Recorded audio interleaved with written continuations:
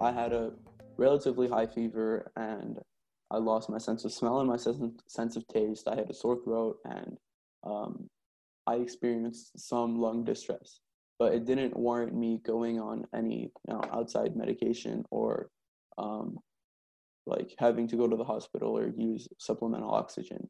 But that wasn't true for other members of my family. Incoming first year Borna Dianati dealt with many of the same disappointments as his fellow high school seniors just a few months ago. The sudden transition to virtual learning, loss of a senior spring, and uncertainty about the fall. On top of that, soon after his school shut down, Dianati and his family realized they had COVID-19.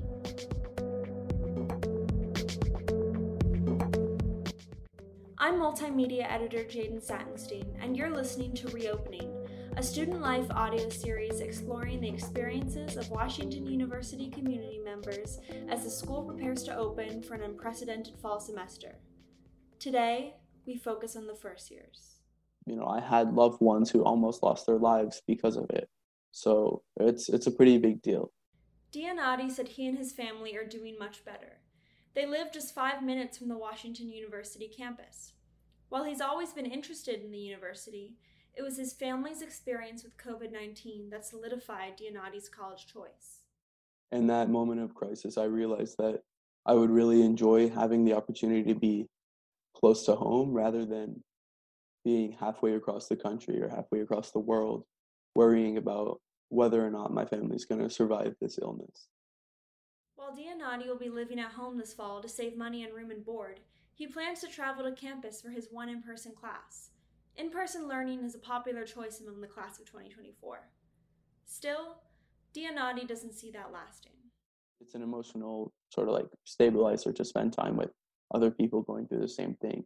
And because of that, I don't think the university is going to be as successful as they hope in preventing students from gathering in larger groups and thus preventing them from contracting the coronavirus. I think there's a pretty high chance that students will be sent home within, the first 2 months. Continuing to follow some breaking news tonight, 2 weeks after students return to campus, Notre Dame is suspending in-person classes due to a sudden surge in COVID-19 cases. Tonight at UNC Chapel Hill, the party is over. Concerns at Mizzou. Positive COVID-19 cases are booming in Boone County, where the university is located. After hearing about outbreaks at schools like the University of North Carolina at Chapel Hill, many first years told Student Life that campus shutting down is one of their biggest concerns. Still, Residential Life's Assistant Director of Operations, Raven Robinson, said that more than 90% of the class plans to live on campus.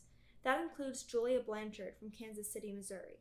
I decided that even if I'm sitting in my dorm the entire time, the different environment, like a study environment, where a place where I know, like, okay, this is where I take my classes, rather than being at home would be much better for me.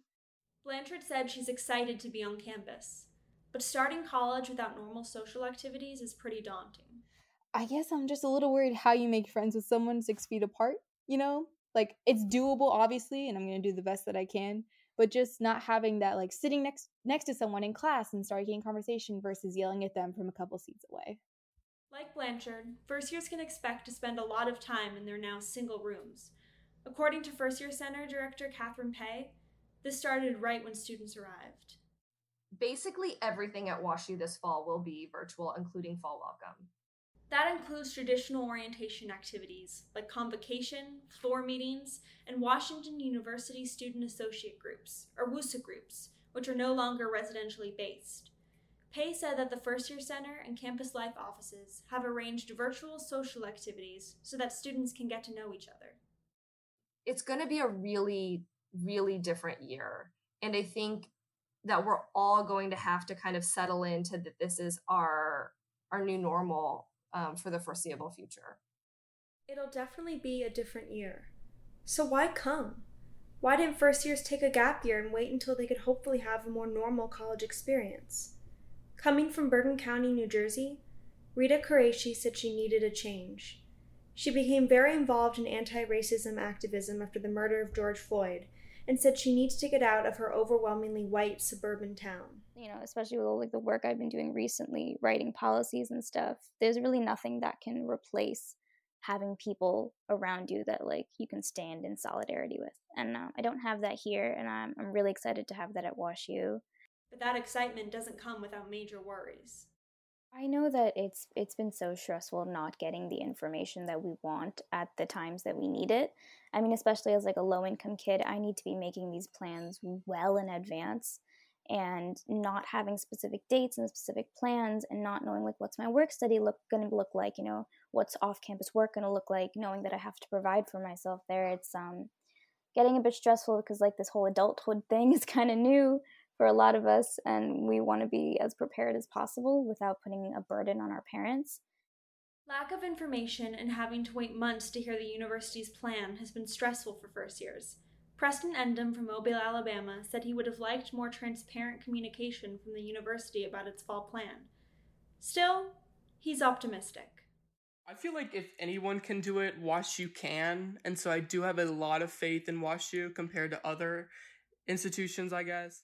But it's that faith in Washington University that Qureshi fears will lead to outbreaks. She hopes administrators put health and safety first this fall.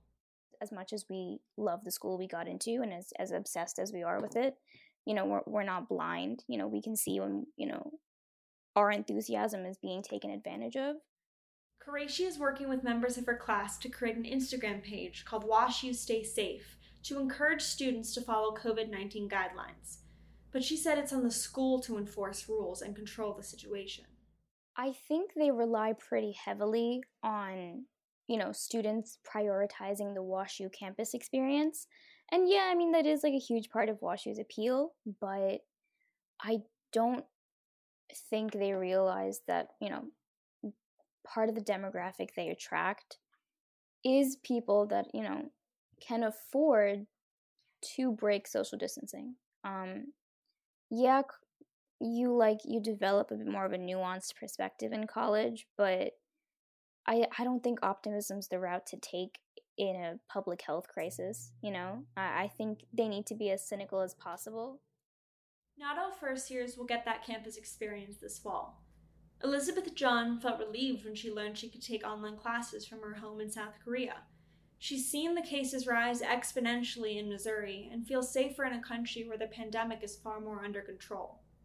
But that relief hasn't stopped her from feeling like she's missing out.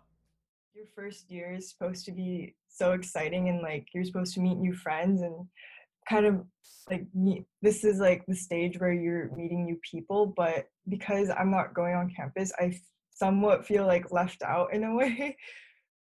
Even with the challenges they're facing, many first years we spoke with can't wait to get started. For Blanchard, that just means keeping her priorities straight. You don't want to be the person that messes it up for anyone. You want to make sure that you are keeping, you know, the whole perspective in the right framing, you know, your college experience versus keeping a society and a bunch of people healthy. You know, it's a balance. You need to make sure you're prioritizing what's important. But it's also super exciting to get to go to college. It's something we've been looking forward for a long time. Coming up on Reopening, Student Life speaks with international students about the challenges they face and their concerns about the fall. We'll hear from students like junior Helen Webley Brown from London. I think my first initial thought, like when we got the very first email saying don't come back to campus, was thinking like, how am I going to afford my flight back? For Student Life Media, I'm Jaden Satinstein.